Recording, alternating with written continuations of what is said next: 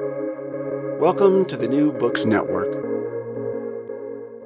I'm Caleb Zachrin, Assistant Editor of the New Books Network, and you're listening to New Books in Biography. Today I'm speaking with Brian Domitrovic, Richard S. Strong Scholar at the Laffer Center. Brian's recently published book is The Emergence of Arthur Laffer, The Foundations of Supply-Side Economics in Chicago and Washington, from 1966 to 1976. It is an exploration of the intellectual development and the economic environment surrounding one of the 20th century's most politically influential economists. Brian, thank you for joining me today on the New Books Network. It's great to be here, Caleb. Thank you for having me. Of course. Before jumping into the book, I was wondering if you just tell me a little bit about yourself and your background. Sure. Yeah, I'm a historian. I have a PhD in history, and I was in academia for a long time, for about 20 years. I was a tenure track, a full professor of history at Sam Houston State University in Texas, where I spent 16 years. And I've spent most of my career writing about the history of supply-side economics. So I've written or edited 6 books, beginning in 2009, a book on the history of supply-side economics. And I wrote a book with Larry Kudlow on the history of the Kennedy tax cut. And just recently, a history of the income tax with Arthur Laffer himself and Gene Sinkfield of Dimensional Fund Advisors. And this book that I'm writing, that we're talking about today, is actually the first of 2. I'm going to write a subsequent volume called Curvaceous, Arthur Laffer and Political Economy, and it will go from 1976 to 2020.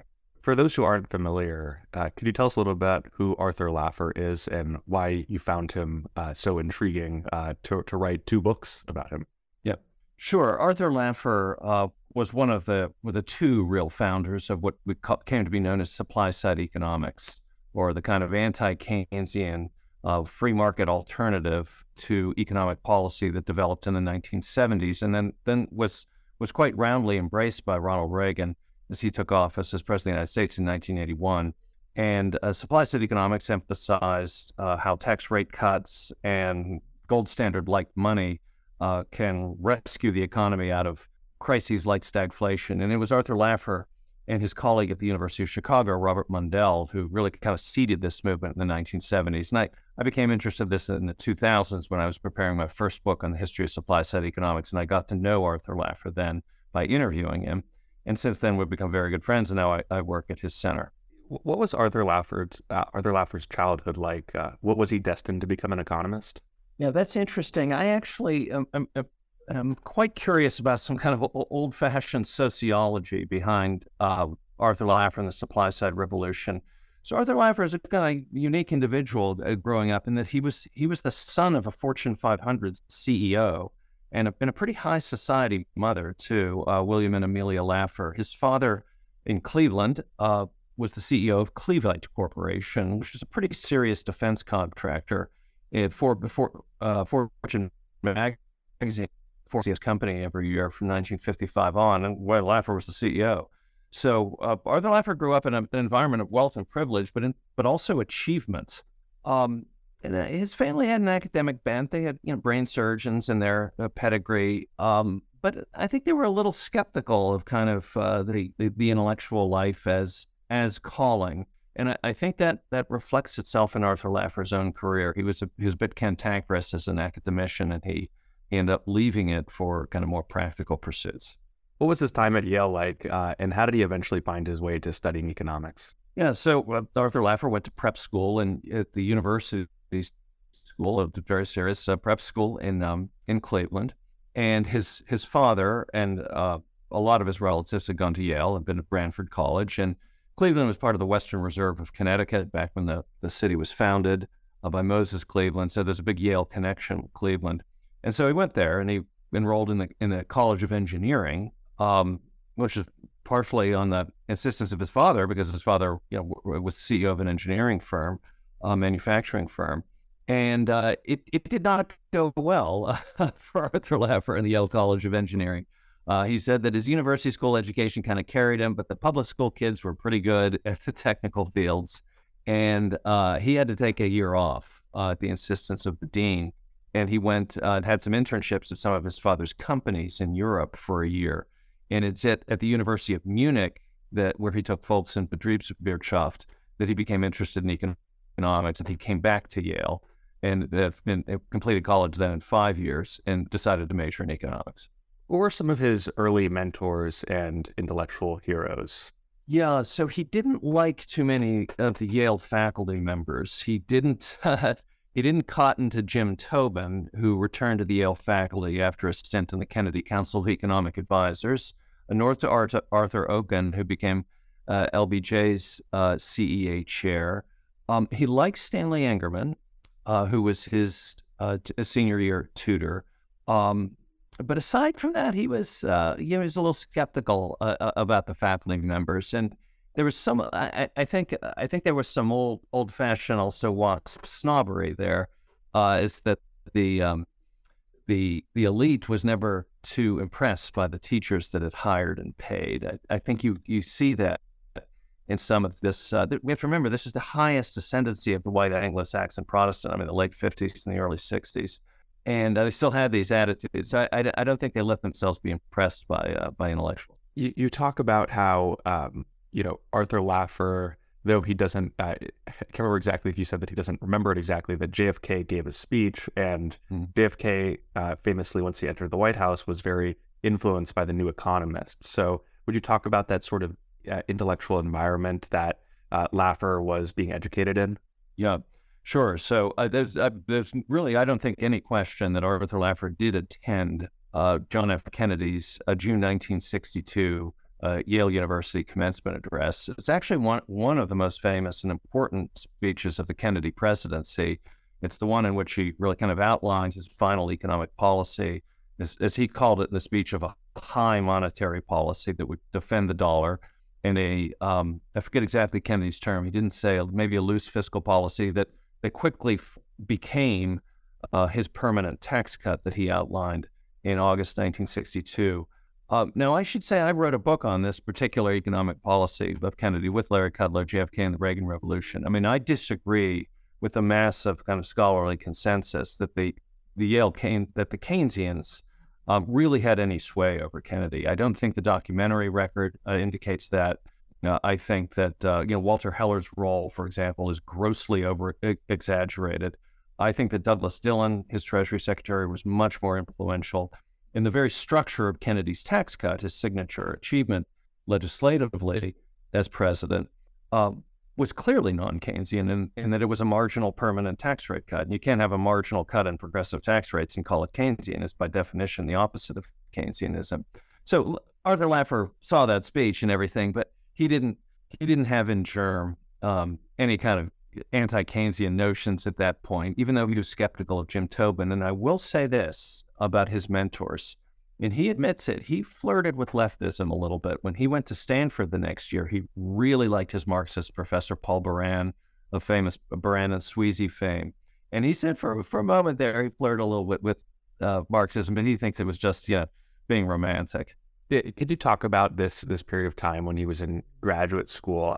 Because I thought something that was really interesting that you pointed out is that part of, Laffer's maybe unorthodoxy when it came to, the monetarist versus the Keynesian tradition is that he had this Marxist training in a way. So could you talk about that, his kind of divergent perspectives from the mainstream in this sense? Yeah, I'll tell you what he really took away from Paul Baran. So Arthur Laffer knew Paul Baran, which some of your listeners may be familiar with. I mean, he wrote a pretty widely read book called The Political Economy of Growth, and with Paul Sweezy, Monopoly Capital. So Arthur Laffer knew Paul Baran in the last months of his life. In the fall quarter of 1963, he took a course with him at Stanford University when Arthur Laffer was an MBA student, a business student. Then Paul Baran died the following March. And Arthur Laffer actually gave some remarks at his funeral.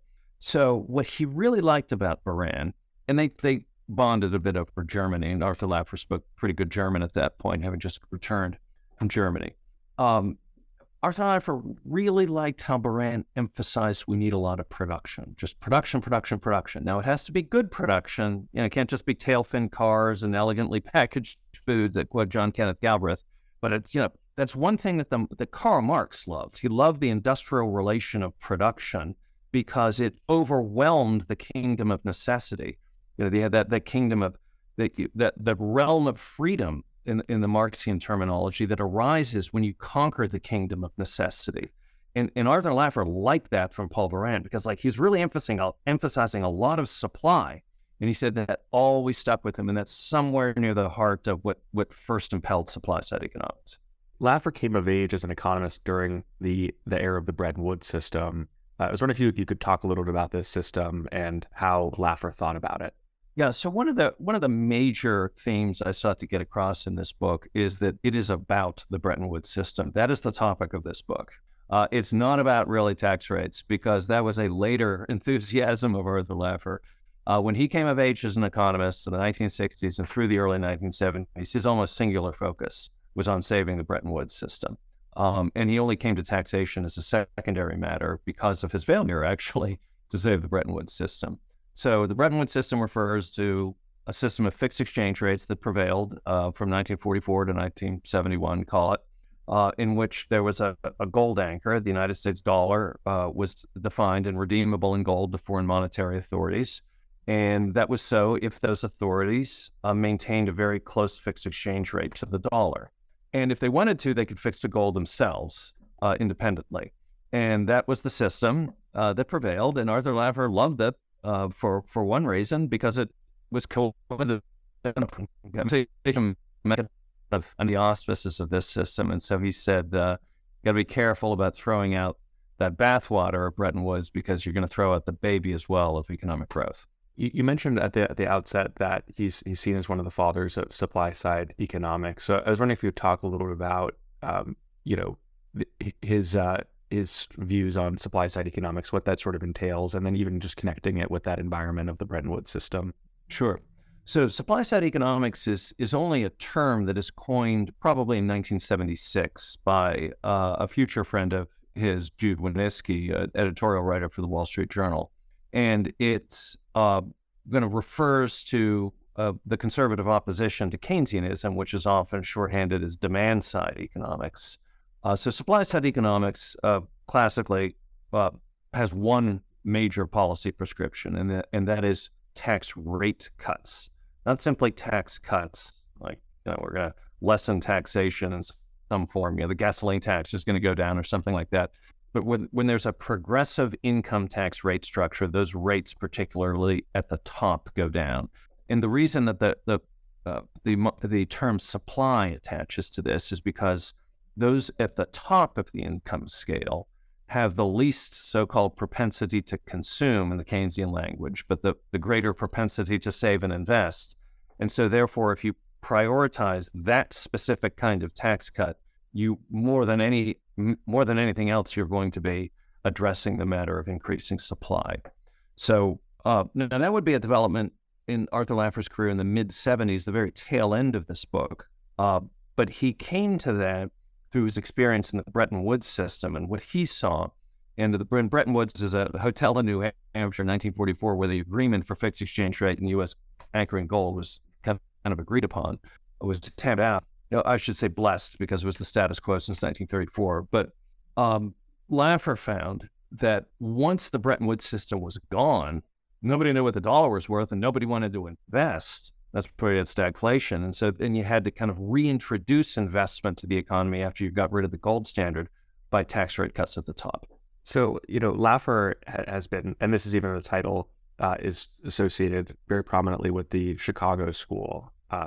And I was wondering if you could talk a little bit about what his time was like at Chicago, and maybe just pepper in a little bit about what his relationships were like with other Chicago School luminaries like Robert Mundell, Ronald Coase, Milton Friedman, George Stigler, Eugene Fama. You can address whoever or add names that I didn't mention. Sure. Yeah. So Arthur Laffer got his Yale BA in 1963, his Stanford MBA in 1965, and his Stanford economics PhD in 1972. It's a weird chronology because he became a tenure-track professor of business economics at the University of Chicago in 1967. And then he won tenure at Chicago in the business school in economics on their economics faculty in 1969. And that was 3 years before he received his PhD. He was a tenured associate professor at the Graduate School of Business at the University of Chicago. Okay, that may be a story for later. about how he pulled that clever trick with mirrors, getting tenure before he did PhD. But he had a very eventful time as a member of the economics establishment at Chicago, at the very apex of what we today might call the Chicago School. Now, without any question, his closest friend was probably the greatest intellectual light there on that faculty, and that was Robert Mundell, the 1999 Nobel laureate in economics. And it was Mundell and Laffer who really merged their economics together on first meeting at Laffer's job top in Chicago in the spring of 1967. And then they were basically inseparable until Mundell left the faculty in 1971. Now, he knew Milton Friedman very well, and he became good friends with Milton Friedman, but they sparred constantly on currency policy. Milton Friedman was a big advocate of getting rid of the gold standard. Arthur Laffer was not, and they sparred intellectually on that. He was very close to Al Harburger, and it remains inexplicable, I think, that Al Harburger is the one member of the Chicago faculty of that time who has not won a Nobel Prize. He's still alive. He still has a chance. And it was the deadweight loss concept of Al Harburger's that was central to Laffer's conception of the Laffer curve in 1974. He had a holy rivalry with Harry Johnson, who was the international exchange rate economist. And Johnson responded by copying some of Laffer's ideas with full justification, because Laffer would write things and then refuse to publish them. And Johnson would say, well, if you don't want to publish it, I will. And in certain cases, some of Johnson's most important publications, he lifted from Laffer, but I kind of argue in the book with full justification, because Arthur Laffer was acting strange. He'd write these things and get them accepted by the AER, but then not submit the final article, almost, I think, out of snobbery on his own part. And then Gene Fama, he worked with. He co-authored a couple articles in the American Economic Review with Gene Fama. It was a big riotous time. And I don't know, I have a kind of funny relationship with economics. I still think, even for all those success stories of Chicago, I still don't know if it worth a hill of beans. I don't know that all of that discussion about economics was productive of anything. And that's something I always kind of fight through these books. I don't think ultimately economics is very useful, personally. And I look at all the activity in Chicago, and I have a very hard time identifying why all of that argumentation was productive of anything. Beyond just the argumentation, whether or not we can, say if it was productive, if they came up with good solutions, clearly that, they won a lot of awards. But one thing that is certain is that they were very, very politically influential.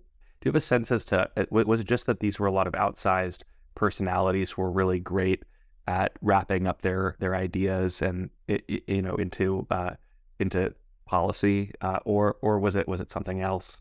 A major figure at Chicago, and that was his hiring dean. So Arthur Laffer, the dean at the business school who hired Arthur Laffer in 1967, was George P. Schultz, who of course was an enormously influential political figure. First as in the Nixon administration, then as Ronald Reagan's Secretary of State. But George Schultz, I think, was kind of to that manner born. He really wasn't a natural academic, even though he was a full professor of business, had an MIT PhD. Milton Friedman turned out to be remarkably adept at insinuating himself into the political process. Now, it was certainly George Schultz who conveyed Milton Friedman to Richard Nixon in 1969. And Friedman, kind of spent a lot of time in the Nixon White House and around Nixon. I know that Edward Nelson, Milton Friedman's biographer, takes some issue with my interpretation of how influential Milton Friedman was. I think Edward Nelson thinks I exaggerate Friedman's influence on Nixon, but I think I'm reading the sources correctly. Milton Friedman made sure to stay around the Nixon White House as much as he could, even as he protested Nixon's policies about being too statist. So Friedman really kept an eye on being involved.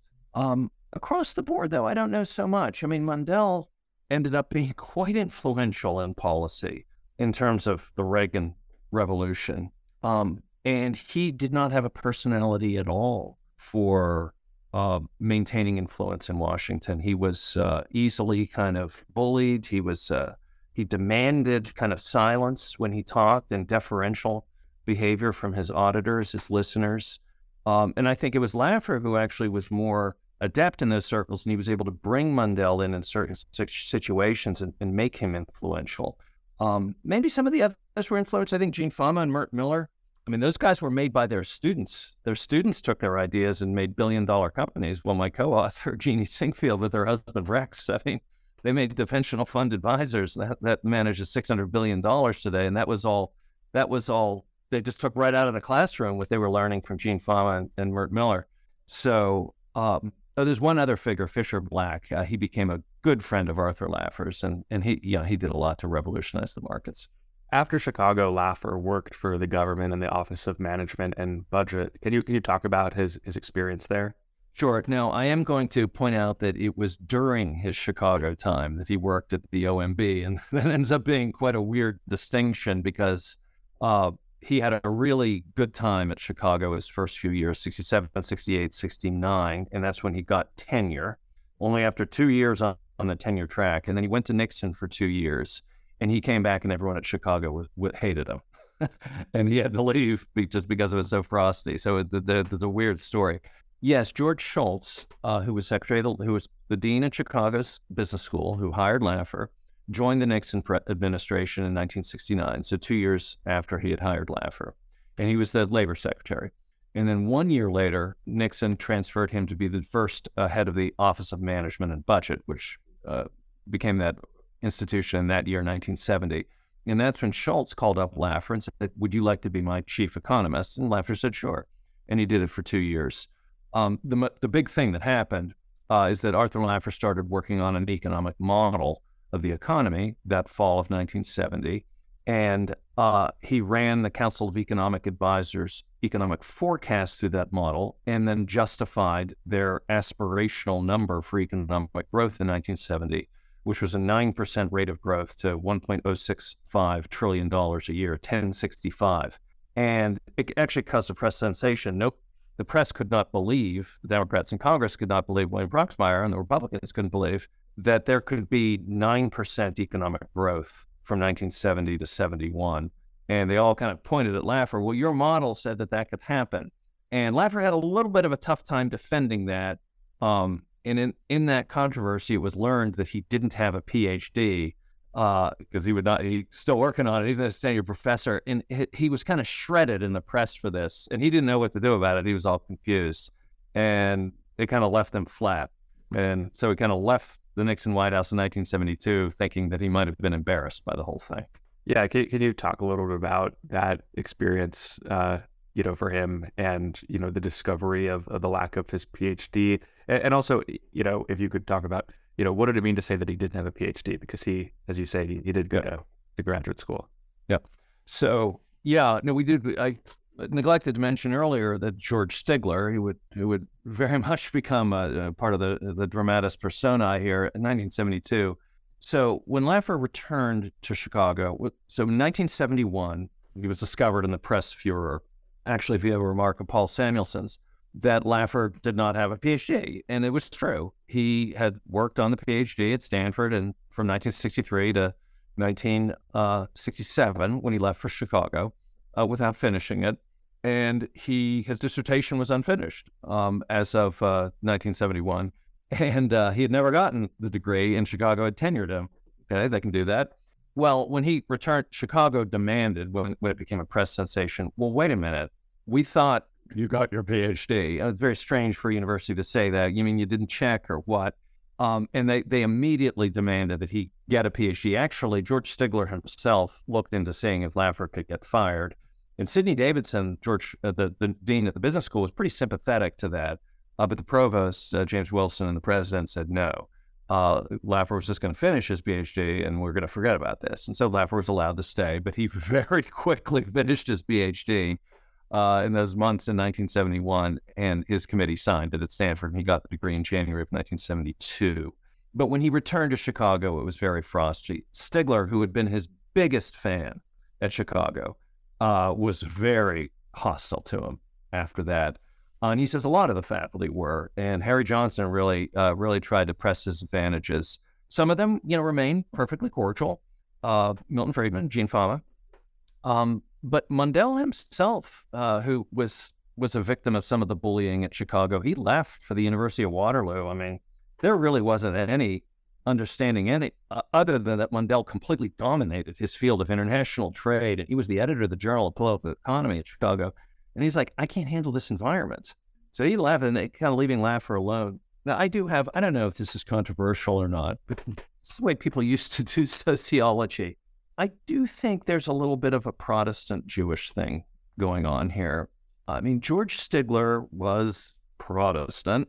Arthur Laffer was Protestant, high class. George Stigler came from the lower classes. And I think Stigler kind of latched on to Laffer in a certain way, even though he was younger. It's kind of like, we are a kind of a Christian redoubt amidst this kind of Jewish intellectual establishment. And Stigler really felt betrayed by his kind of Protestant buddy. Now, it's a speculation of mine, and there was no Jewish phalanx against Stigler and Laffer. That's imaginary. But I still see notes of that playing out at the Chicago drama in 1972. Yeah, no, I think, that so many people in one room, or not in one room, but in one city, it's, you can imagine that there would be so much, that there would just be so many different reasons that would factor in, though, I think that's not an unreasonable guess. Moving on from there, to the thing that Laffer is most famous for, the Laffer curve.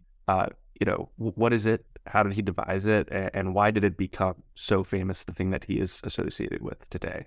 Yeah, so while Laffer was in the Nixon administration as chief economist at the OMB, Nixon ended the gold standard in August 1971, very much with the assistance of George Shultz. And George Shultz's relationship with Milton Friedman remained completely impeccable, and Milton Friedman was very much opposed to the gold standard. So much on Milton Friedman's advice, I mean, there were a lot of other factors, of course, Nixon abrogated the gold standard, which was the foundation of the Bretton Woods Agreement in August 1971. And pretty soon, the famous stagflation of the 70s developed. There was, economic growth was okay in 1971, 72, early 73, but prices were increasing, and more than the Consumer Price Index indicated, because there was a price control officially. And so Laffer realized, we're entering stagflation. There are going to be recessions, and there's going to be high inflation. It was exactly that after the second quarter of 1973. So he was interested, and he did this kind of via his work with the OMB. He was interested in how you would get an economy going on a path of non-inflationary growth once again without a gold standard. And here I talk about the importance of Vietnam.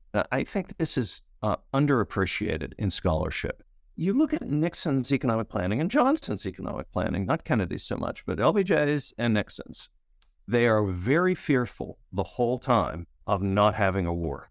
And I think it's pretty clear throughout the whole Johnson presidency and most of the Nixon presidency. They're worried, if we don't have a war, how are we going to have full employment? If we don't have a war, how is this post-war prosperity going to keep going?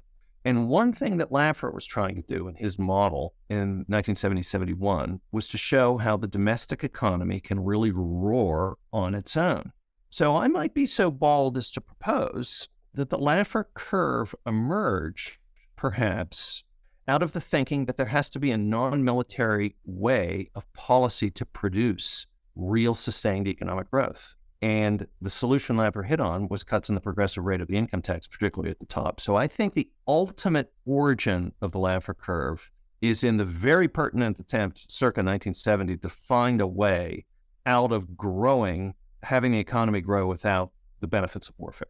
Yeah, that's a fascinating theory. I'm wondering, as you mentioned, you have a second book that you're working on. So this book ends in 1976. I was wondering if you'd talk a little about, where you ended here and sort of some of the things that you then hope to discuss in your upcoming book. Yeah, so the main time period of the book is 1966 to 76, and that essentially covers Arthur Laffer's the meat of his academic career.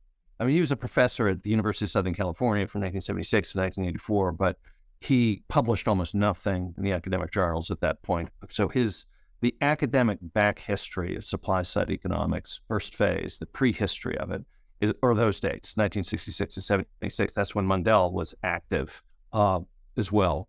So what Laffer found on returning to Chicago in 1972, and with his name in the press for this economic model, is that he couldn't get anything published. It had been, you look at his publications before 1970, and the Journal of Political Economy, the American Economic Review, the Journal of Money, Credit, and Banking, all that stuff, Harvard University Press.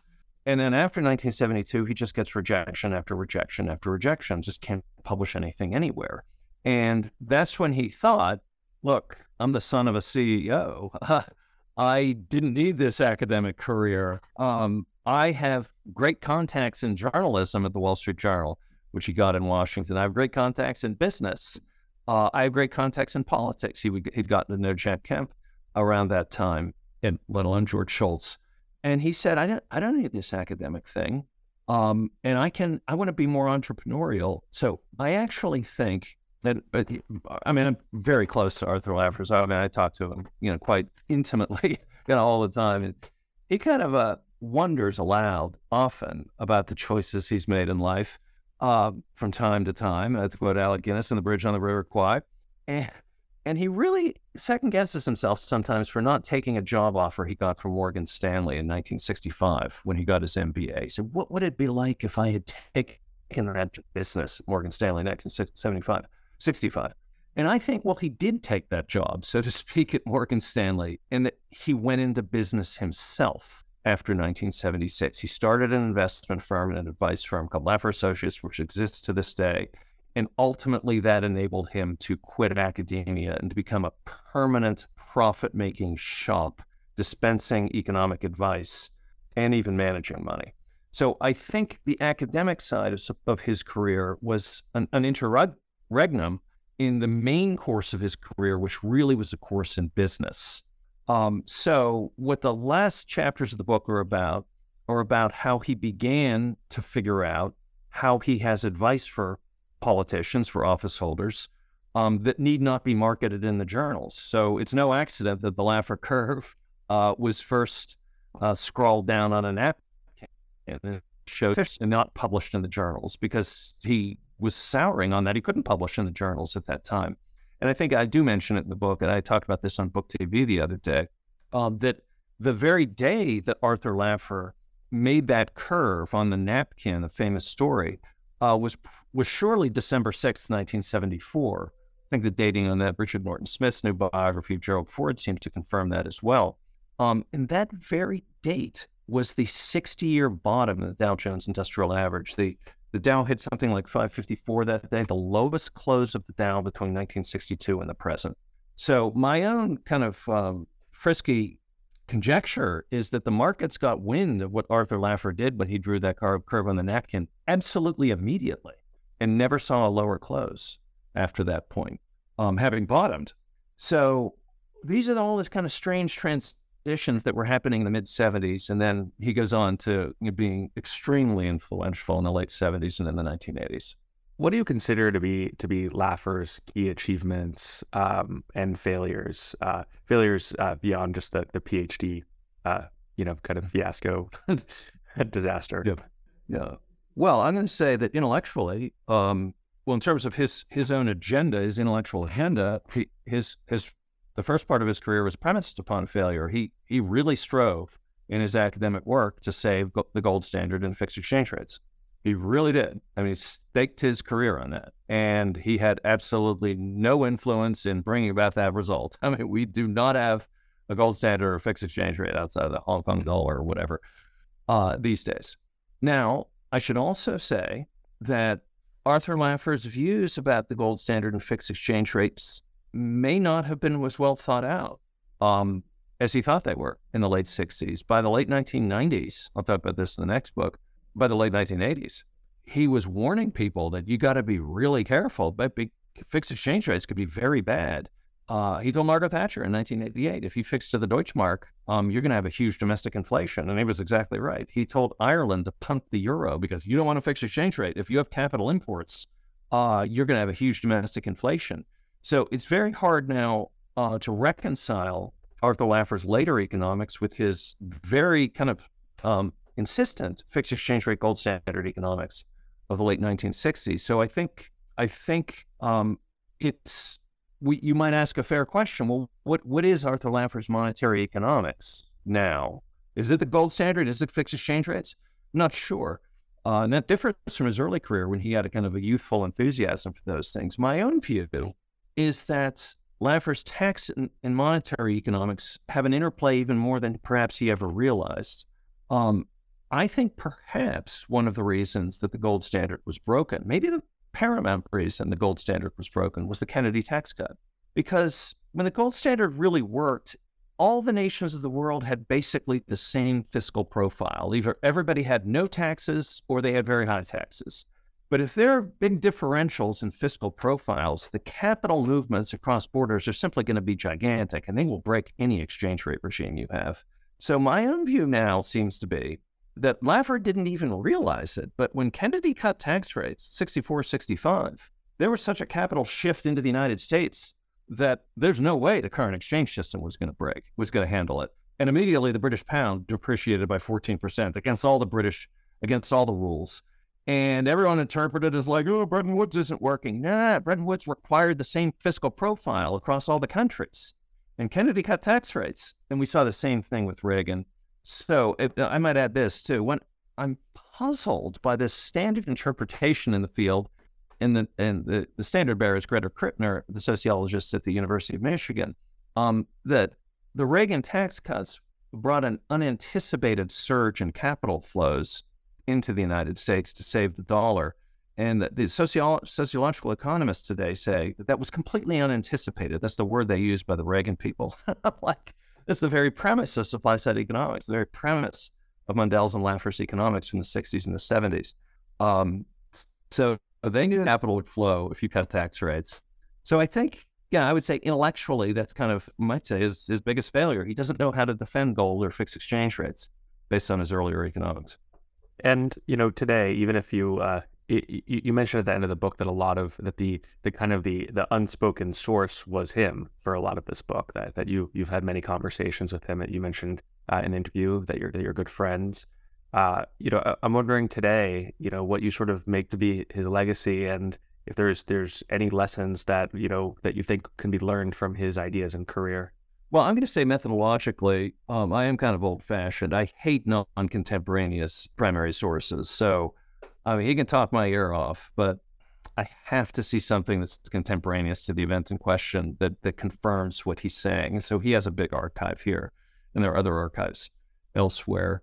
I think his career, I think the sociology of his career is ultimately very interesting. He had to be both a top academic and a renegade out of academia. Because if he were just a University of Chicago professor, kind of like Milton Friedman was, although Milton Friedman's biggest influence after 1976 is when he was retired and was founding the Cato Institute, there were so many college professors, university professors who were giving advice, and they just weren't changing anything. I mean, Ronald Reagan was not going to listen to some, publishing economist. I mean, that was just too conventional in stagflation era. There had to be a renegade quality. And I think maybe one thing we can take from his career is that we are kind of seeing the sunset of that long kind of German university model beginning about 200 years ago of there's a free-floating intellectual establishment in the universities. I think Arthur Laffer's career shows that there's an appetite for an independent intellectual, perhaps even one who is based on making money, on the profit motive, not being endowed, as in the university, by somebody else's profits, but by making money yourself via your advice. I think his career does show that, and I wouldn't be surprised that if we might see more of that in the future. I think the universities, might be in trouble in terms of their kind of credibility. And all the good universities are in slow growth places. I mean, who moves to New Jersey these days is where Princeton is. Who moves to California these days where Stanford is. Who's going to move to Massachusetts where they have a 9% income tax where Harvard is? I don't know. Who moves to Connecticut these days where Yale is? Nobody. They cannot maintain their intellectual leadership. I'm not even going to mention Chicago. You can't maintain your intellectual leadership if nobody moves to your place and they're all moving to Florida.